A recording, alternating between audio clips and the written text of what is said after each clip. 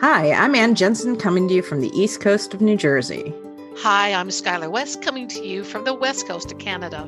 We are two romance writers using our life experiences to break down and share with you all things romance. How you find your next book boyfriend, discovering genres and tropes, and looking at what works and why, and what doesn't work and why. Welcome back to Coast Romance. Today, we are going to be doing an interview with Vanessa Brooks, a wonderful romance author in historical romance. Romance and many other genres. Wonderful.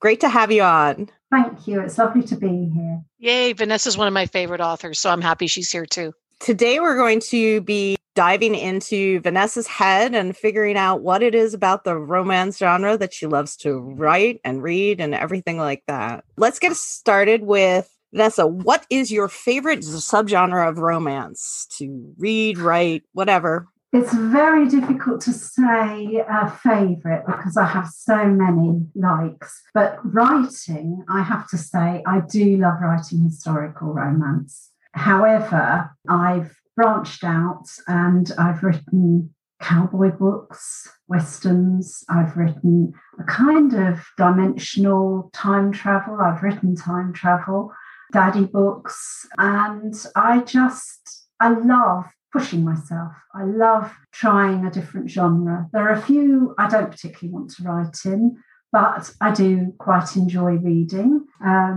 I've recently started reading some of the less violent mafia stories, put it that way, the more romantic mafia stories. I've started reading one or two of those to see what that's all about. But I don't think I'd ever write in that particular subgenre. So the darker stuff is what you... The darker stuff is not for me. And I have tried reading some of the darker sort of Stockholm Syndrome type of work. And that, again, is not for me. Yeah.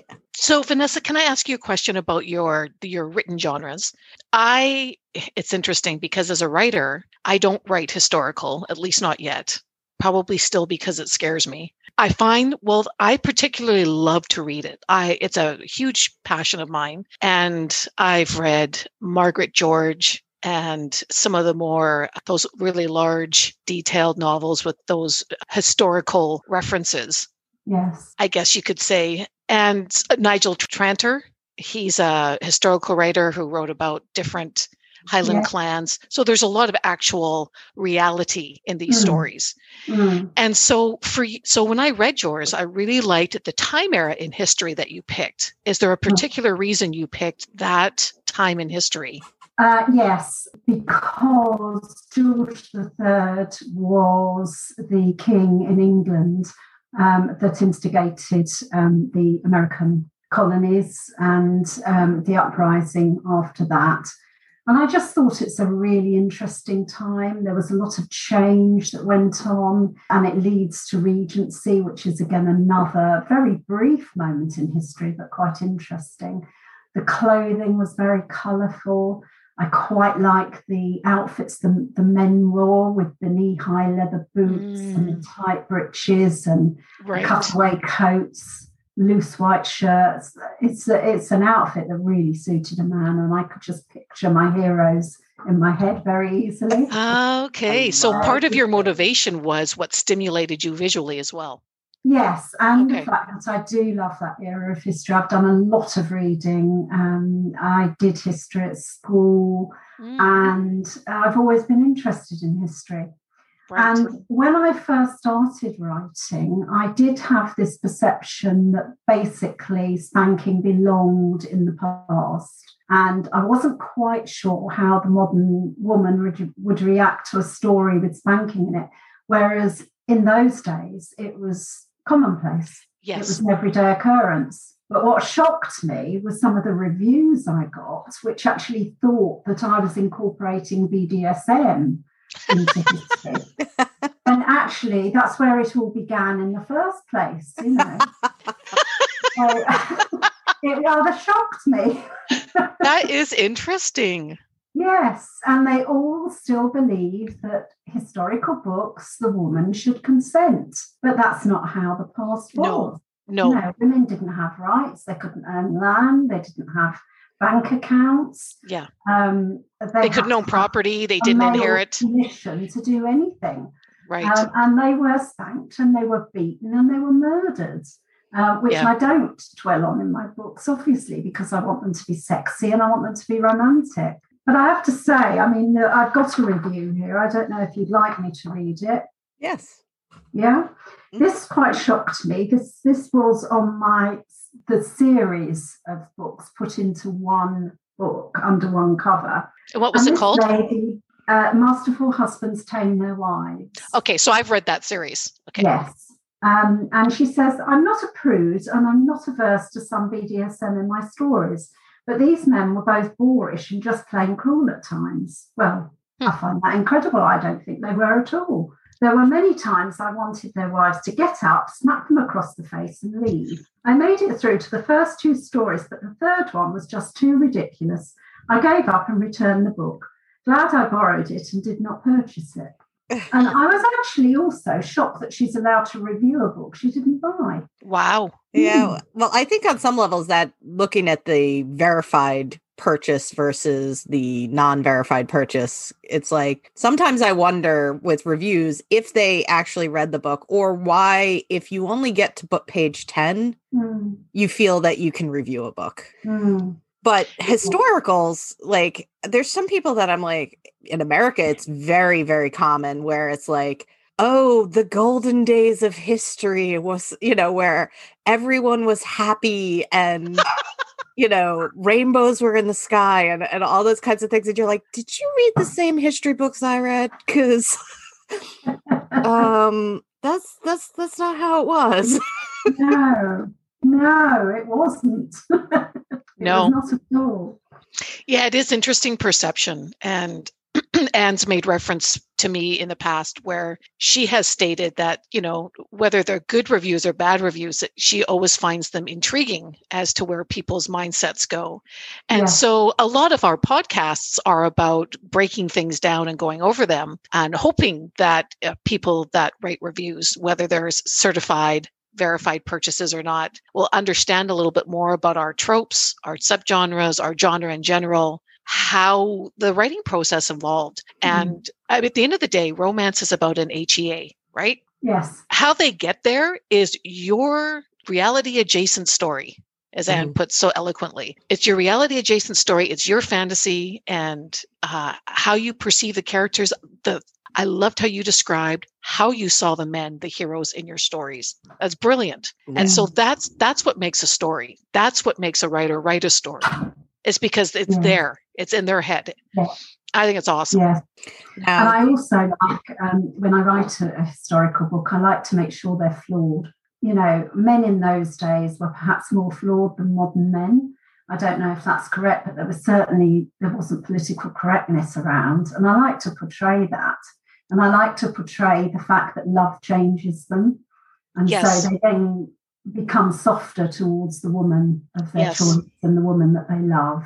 And, perhaps if they're a philanderer, they stop that behaviour. And I think a lot of readers find it difficult to accept a flawed hero. Yes. And I also think that with historicals, you have a different standard of what was perfect. Like the perfect man today, according to media, is, completely woke and understands women's rights and women's lib and, and everything like that. But historically, the perfect man didn't feel that way. No. The perfect, he couldn't cook and he certainly couldn't iron. And he wouldn't have gone shopping. Yes. He certainly wouldn't have, put the woman before his own needs. And the perfect characteristics was more a provider or, a warrior or a strong or a protector, that kind of thing. Yeah. I know, I don't know if you guys are familiar with Bernard Cornwell. Yes, of course. Okay. So I read his Londinium and his Sauron books. And when they go back through the history to how it's interesting, he takes the little history of the island back to its beginning roots. And so you get to see how in his rendition, how human relationships are formed, not just the island and civilization. And you follow the ancestry through of these original peoples, right? In a lot of cases. And some of it, he doesn't hold back with, how corrupt or nasty a lot of men were. Having said that, in modern times, there's a lot of corrupt, nasty men too. I don't think they only exist at one time in history. Yeah, it's all very intriguing. I agree. Now we're talking about the men and everything like that, but when you start to write your stories, what comes first for you? Like the storyline, or is it the characters? Is it a picture of the men or the women? What triggers that story idea for you first? I always like to start with a what if and work from there. And when I begin a book, I'm waiting for my characters to come alive, because I'm rather a pantser, which is a term we authors use for somebody who doesn't plot everything out on paper. And my characters lead me. And when I write and they come alive, for me, I'm watching a film in my head and frantically typing to keep up and tell the story that I'm seeing. What I find difficult is if I'm in an anthology and I know I've got to write a certain way and a certain plot, and the characters don't come to life. And then I find it incredibly difficult, because it's like pushing chess pieces around the boards that are stuck down with glue for me. I hate it. You sound exactly like me. Some anthologies have taken me. I have the exact same problem. It can take me months to write a 20,000 word piece where the characters to me are dead, and yet I can write a 50,000 word book in about 2 months if the characters are alive and racing ahead. Right. And they wake me up at night, and I'm thinking, oh gosh, I've got to write that down, for goodness sake, leave me alone until the morning. Oh, I love the process. Yes. Yeah. I'm writing, I have a WIP right now, and it is a romance, obviously. And I'm just at that point where it's no longer just about the two characters. So I'm like 18,000 words in, and now the mystery of what drew them together, what they thought was, serendipitous or, accidental, is now starting to come to a point. So for me, I'm with you. It's like when the characters are alive, they go streaming off, and then all of a sudden I have to add in other characters for the plot to develop. And I'm like, well, okay, now I got to stop and think about this. Who is this guy? Who is this guy really? What do I want him to do? How is he going to fit into both their lives? And so when I stop and do the jiggling and the maneuvering, as you said, the chessboard pieces, pushing them this way and that way. So I usually find the first 20,000 words or so is like bing, bing, bing, bing, bing. I have them done in a week. Then I start to maneuver those, secondary and third characters around, and that takes another week. And then when that's all fandangled into the plot line, ding, ding, ding, ding, ding, the last, however many thousands of words is done in a few days. And then I try and agonize over the editing process, but both of you know me well, know that I don't. And I'm thankful for my friends.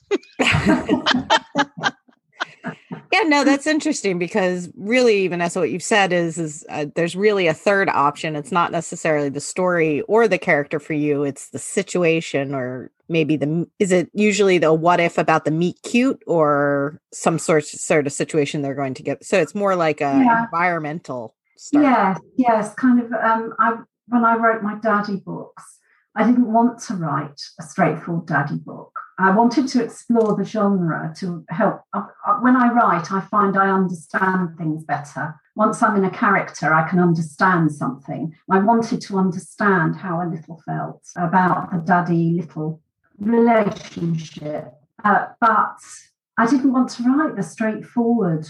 I thought, well, what if a woman was suddenly thrown in to that situation and it hadn't even occurred to her before that there were daddies and littles? And so that's where I got this time dimension swap, and my character moves in an aeroplane in situation of turbulence in the plane.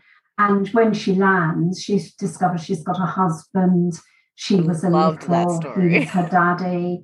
And at first she couldn't she couldn't understand what was going on. She couldn't accept it. He thought that she was unwell or had lost her memory. But no, she'd actually swapped with another version of herself in another dimension. And then I carried on and did book 2 for the other girl that unfortunately ended up in the first person, Penny's life, without a daddy. And so she then had to set off and find herself a daddy. So I found it all very interesting, and it was quite fascinating to write. I enjoyed it. Yeah, that was, and it opened my mind. Favorite stories that's that what I've read I love about writing. It opens your mind, stretches your mind as well. Yeah, it was sort of. I mean, it's obviously, I guess, technically sci-fi, but not. Like it was just a small quirk of reality where the two of them. And while I loved the first one, difficult. Because I think a lot of us can see that, like the person trying to discover their littleness, the one who knew they were little, then trying to find. I love that you took it from both angles. Me too. It's difficult to categorize for the publisher. Yes. Sorry? Oh, I was just going to say, so you have answered our first question very in-depthly. And so I'm just wondering, as a writer, what draws you, other than what you just talked about? Is there anything else that draws you to a subgenre? Or as a reader, is there any particular books that you're drawn to as a reader that you don't write? Yes, I do like murder mysteries. At the moment, I'm reading an author called Faith Martin, and there's absolutely no spanking or sex in it. It's more about mystery, but not gruesome murders. Kind of think modern Miss Marple. Very English as well, set in very English settings. And I love that. I find it very relaxing. But I also do read crime, obviously. Well, not obviously, but I do read crime. I read a lot of good cowboy daddy books. I particularly like Layla Roberts' stories. I've got such a wide reading list, really. And every year I'll read a Jane Austen again, because I just love her writing. I do too. But every time I read one of hers, it makes me want to write another historical spanking story. Yeah, I think I would know how I would rewrite Pride and Prejudice if I ever had that opportunity. Yes. Yes, absolutely. It's just so below the surface in her story. She's an Emma. Did she write Emma, or was that? Yes, no, she did write Emma. She did. Okay. I haven't read Emma in years, but I remember after I read it, I watched the movie that Gwyneth Paltrow did playing Emma. And and I loved the how she gravitated to that hint of humor in that character that is in the story, but it's not as visual in the sense that in the story I find her more mischievous, whereas in the movie I find her more just, she has a sense of humor that nobody else understands. Just my take on it. My favourite is Sense and Sensibility, because I love Colonel Brandon. Yes, he's a character I hold in my head a lot when I'm writing historical books. A lovely man. Yeah. A lovely character, I should say, because he's not real except in my head. and the author's head. Yes, exactly. No, she's I homeschooled my kids for 11 years, and I made sure that my children read the classics. And so my oldest daughter just turned 32 2 days ago, and her favorite book is Pride and Prejudice. And but my son, like they've read Louisa May Alcott, so they've read Little Men, Little Women, and they love all of those stories. It warms my heart that they have appreciation for old time writers. Now, speaking of loves of books and everything like that, I know in past episodes I've said how much I love getting reviews. What would you say would be your favorite review, or just like the favorite thing for someone to say in a review of one of your books? Well, I've had some lovely reviews, and I'm very, very grateful to readers who take the trouble to leave a review, even if they just say, I love this book. And that to me means everything, that they enjoyed it and they loved it. But there was a particular review I really did like, and I felt proud of, by Kat Riker, who is a reviewer on Amazon. May I read it? Yes. It's really the headline I love. Wow, and hot, holy hot Kindle. Vanessa Brooks wrote a winner here, exclamation mark. I just loved that. I laughed. It was just so funny. But she talks about the story, and I won't bore you with it because it just goes on about the tale, basically. But she does write a very good review, and I'm lucky, really, with my reviewers that they take the trouble to review my books. I was very unconfident about writing Beowulf, and it was part of the anthology for the Viking series I was in. I'd not written a Viking book before, and so I was very gratified to get some good reviews on that. But I'm not sure Viking is for me. I think possibly it was too violent a time, so I possibly won't write any more of those. Right. Even though I enjoyed that. Do you find that your biggest fan base is in the UK where you're stationed, or in the United States? No, very much in the US. Yeah. I think in England there's a very, very high number of liberated women who consider anything like spanking romance to be something that should be completely blocked from society. Right. England is very much a nanny state, and there's an awful lot of, I won't say repression, but perhaps that is what I mean, a lot of repression of women's acceptance of BDSM, for instance. I had some very uncomfortable moments with some ex-neighbours of mine who basically didn't want to know me when they discovered what I was writing. Wow. And that was not a pleasant experience. It always amazes me when someone sits there and says, oh, I'm a strong woman, or I'm a liberated woman, and everything like that. So therefore we must get rid of anything that doesn't meet my needs exactly. And it's like, well, wait a minute. Yeah. If you're so strong and liberated in your views, you can accept that there are other women, men, Yes. whatever, that like something different. And many closed minds, I think. And the other thing that we've tried to point out within our tropes, and whenever we talk about different books, is none of us want this to happen to us in real life. We don't really want, we don't want someone to kidnap us on a pirate ship. We don't want them to, we don't want to be forced into a marriage, or, but we can enjoy reading about it. We can enjoy the fantasy of it. It's escapism. If I just wanted exactly what is real, I'd watch the news, not read romance. Yeah, indeed. I agree. Well, that kind of takes us to tropes. And so there's so many tropes: forced proximity, the alpha hero, marriage of convenience. There's so many tropes. Do you have a favorite, Vanessa? I do like the enemies to lovers. I like the angst between the characters. Yes, we do too, don't we, Anne? Mm-hmm. Yes, no, I enjoy that. Okay, so what about your least favorite trope? Do you have something that you just... I think the Stockholm Syndrome, the woman who's kidnapped and really abused and hurt, who eventually can't live without this kind of treatment. I think that's very unrealistic.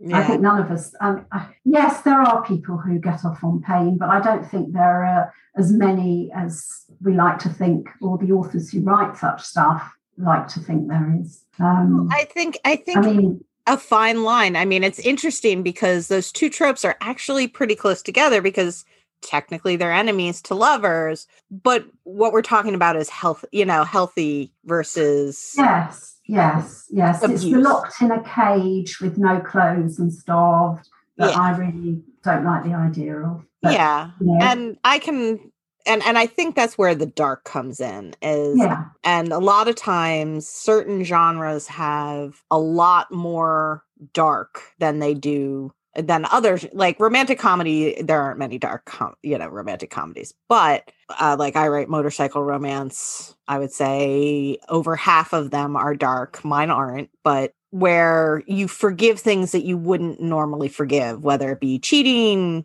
abuse, those sort of things. And so it's interesting how we want the push-pull of the enemies to lovers, but we don't want it to cross that line from abuse to forgiveness without good cause, or without an actual redemption. Yes. Well put. I find that the stories that tend to go into the dark romance, and certainly I'm not categorizing all, but for me, the first thing I will notice is there's a difference between a dominant partner. So I think I'm not the only one who likes to read about the strong male, dominant male. That's a very common theme. But the difference between that and, say, a sadist. So I find that the people that create the Stockholm syndromes, these are people, in my personal opinion, that are looking for control over relationship or delivering sensations or wanting to be in a daddy-dom relationship or any of those other things.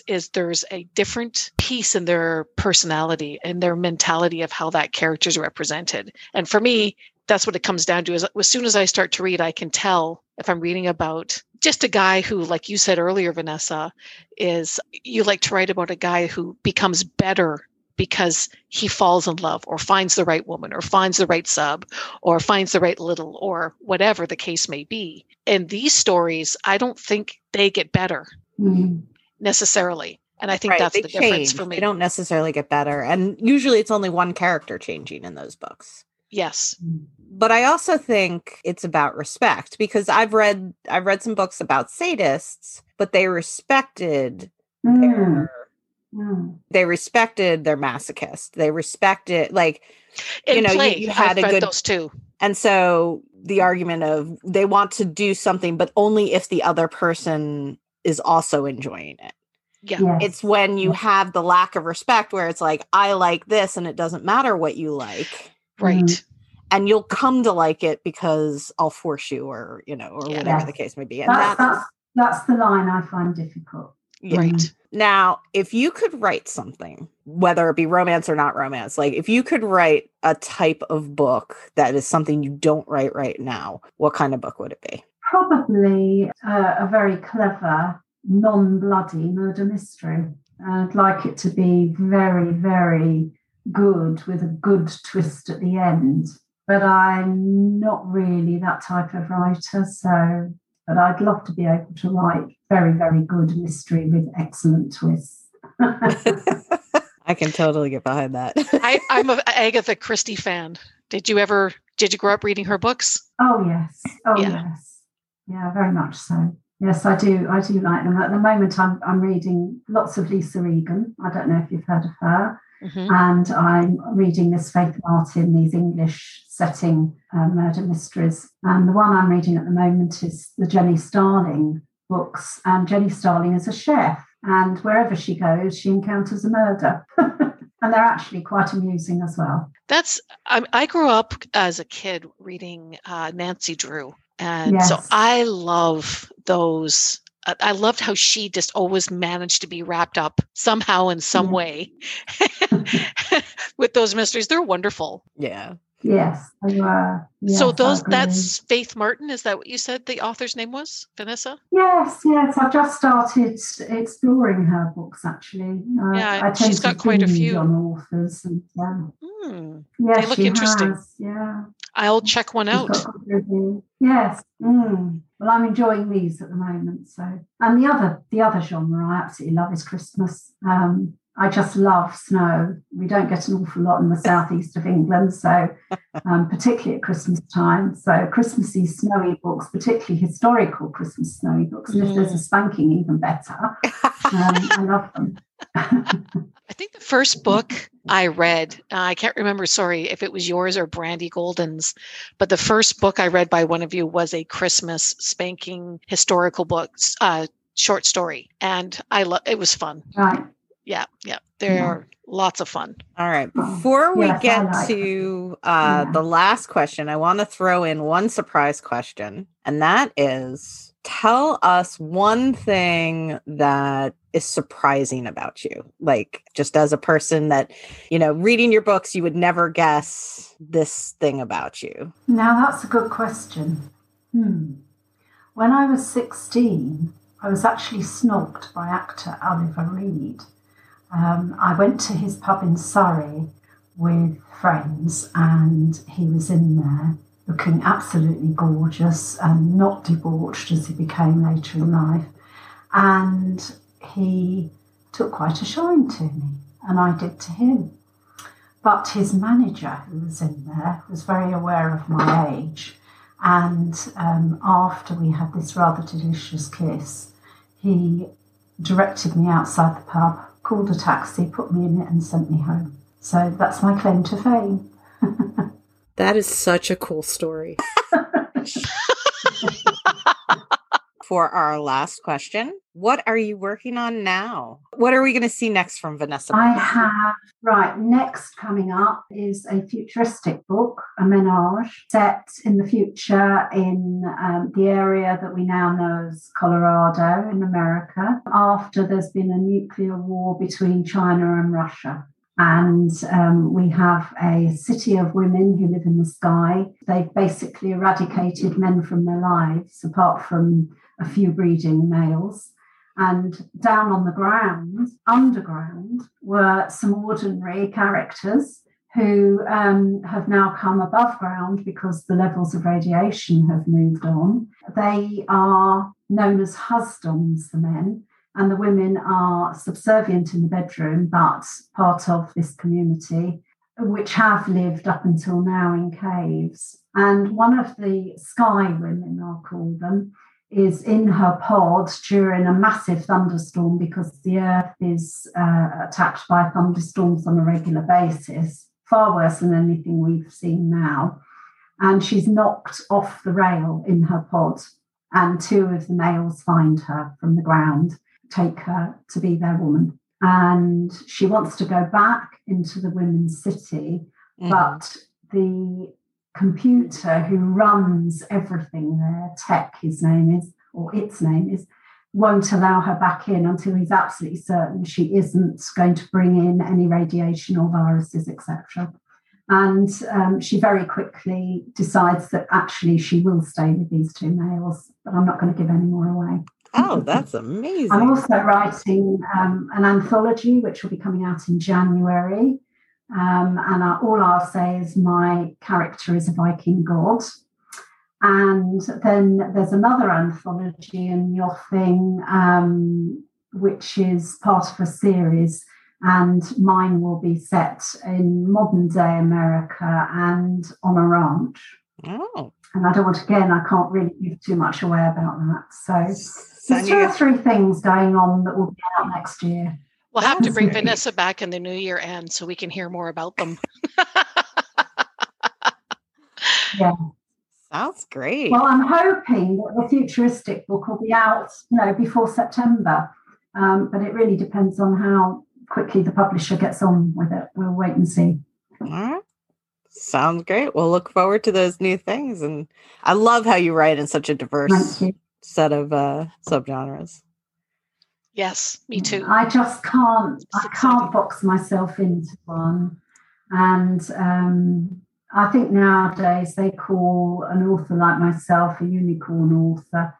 And I just love it. I just love writing in different genres and pushing myself, really. It's fun. And I hope the readers find it fun too. Thank you so much. I certainly do. All right. Thank you for listening to Coast Romance. Make sure to check out the show description for links to Vanessa Brooks, myself, and Skylar. Thank you all. Thanks, Vanessa, for joining us today. Thank you. Thank you, everyone. Thank you for listening to Coast Romance. I'm Ann Jensen. And I'm Skylar West. If you'd like to contact either of us, our links are located in the show notes. Have a great week. Thanks so much for joining us.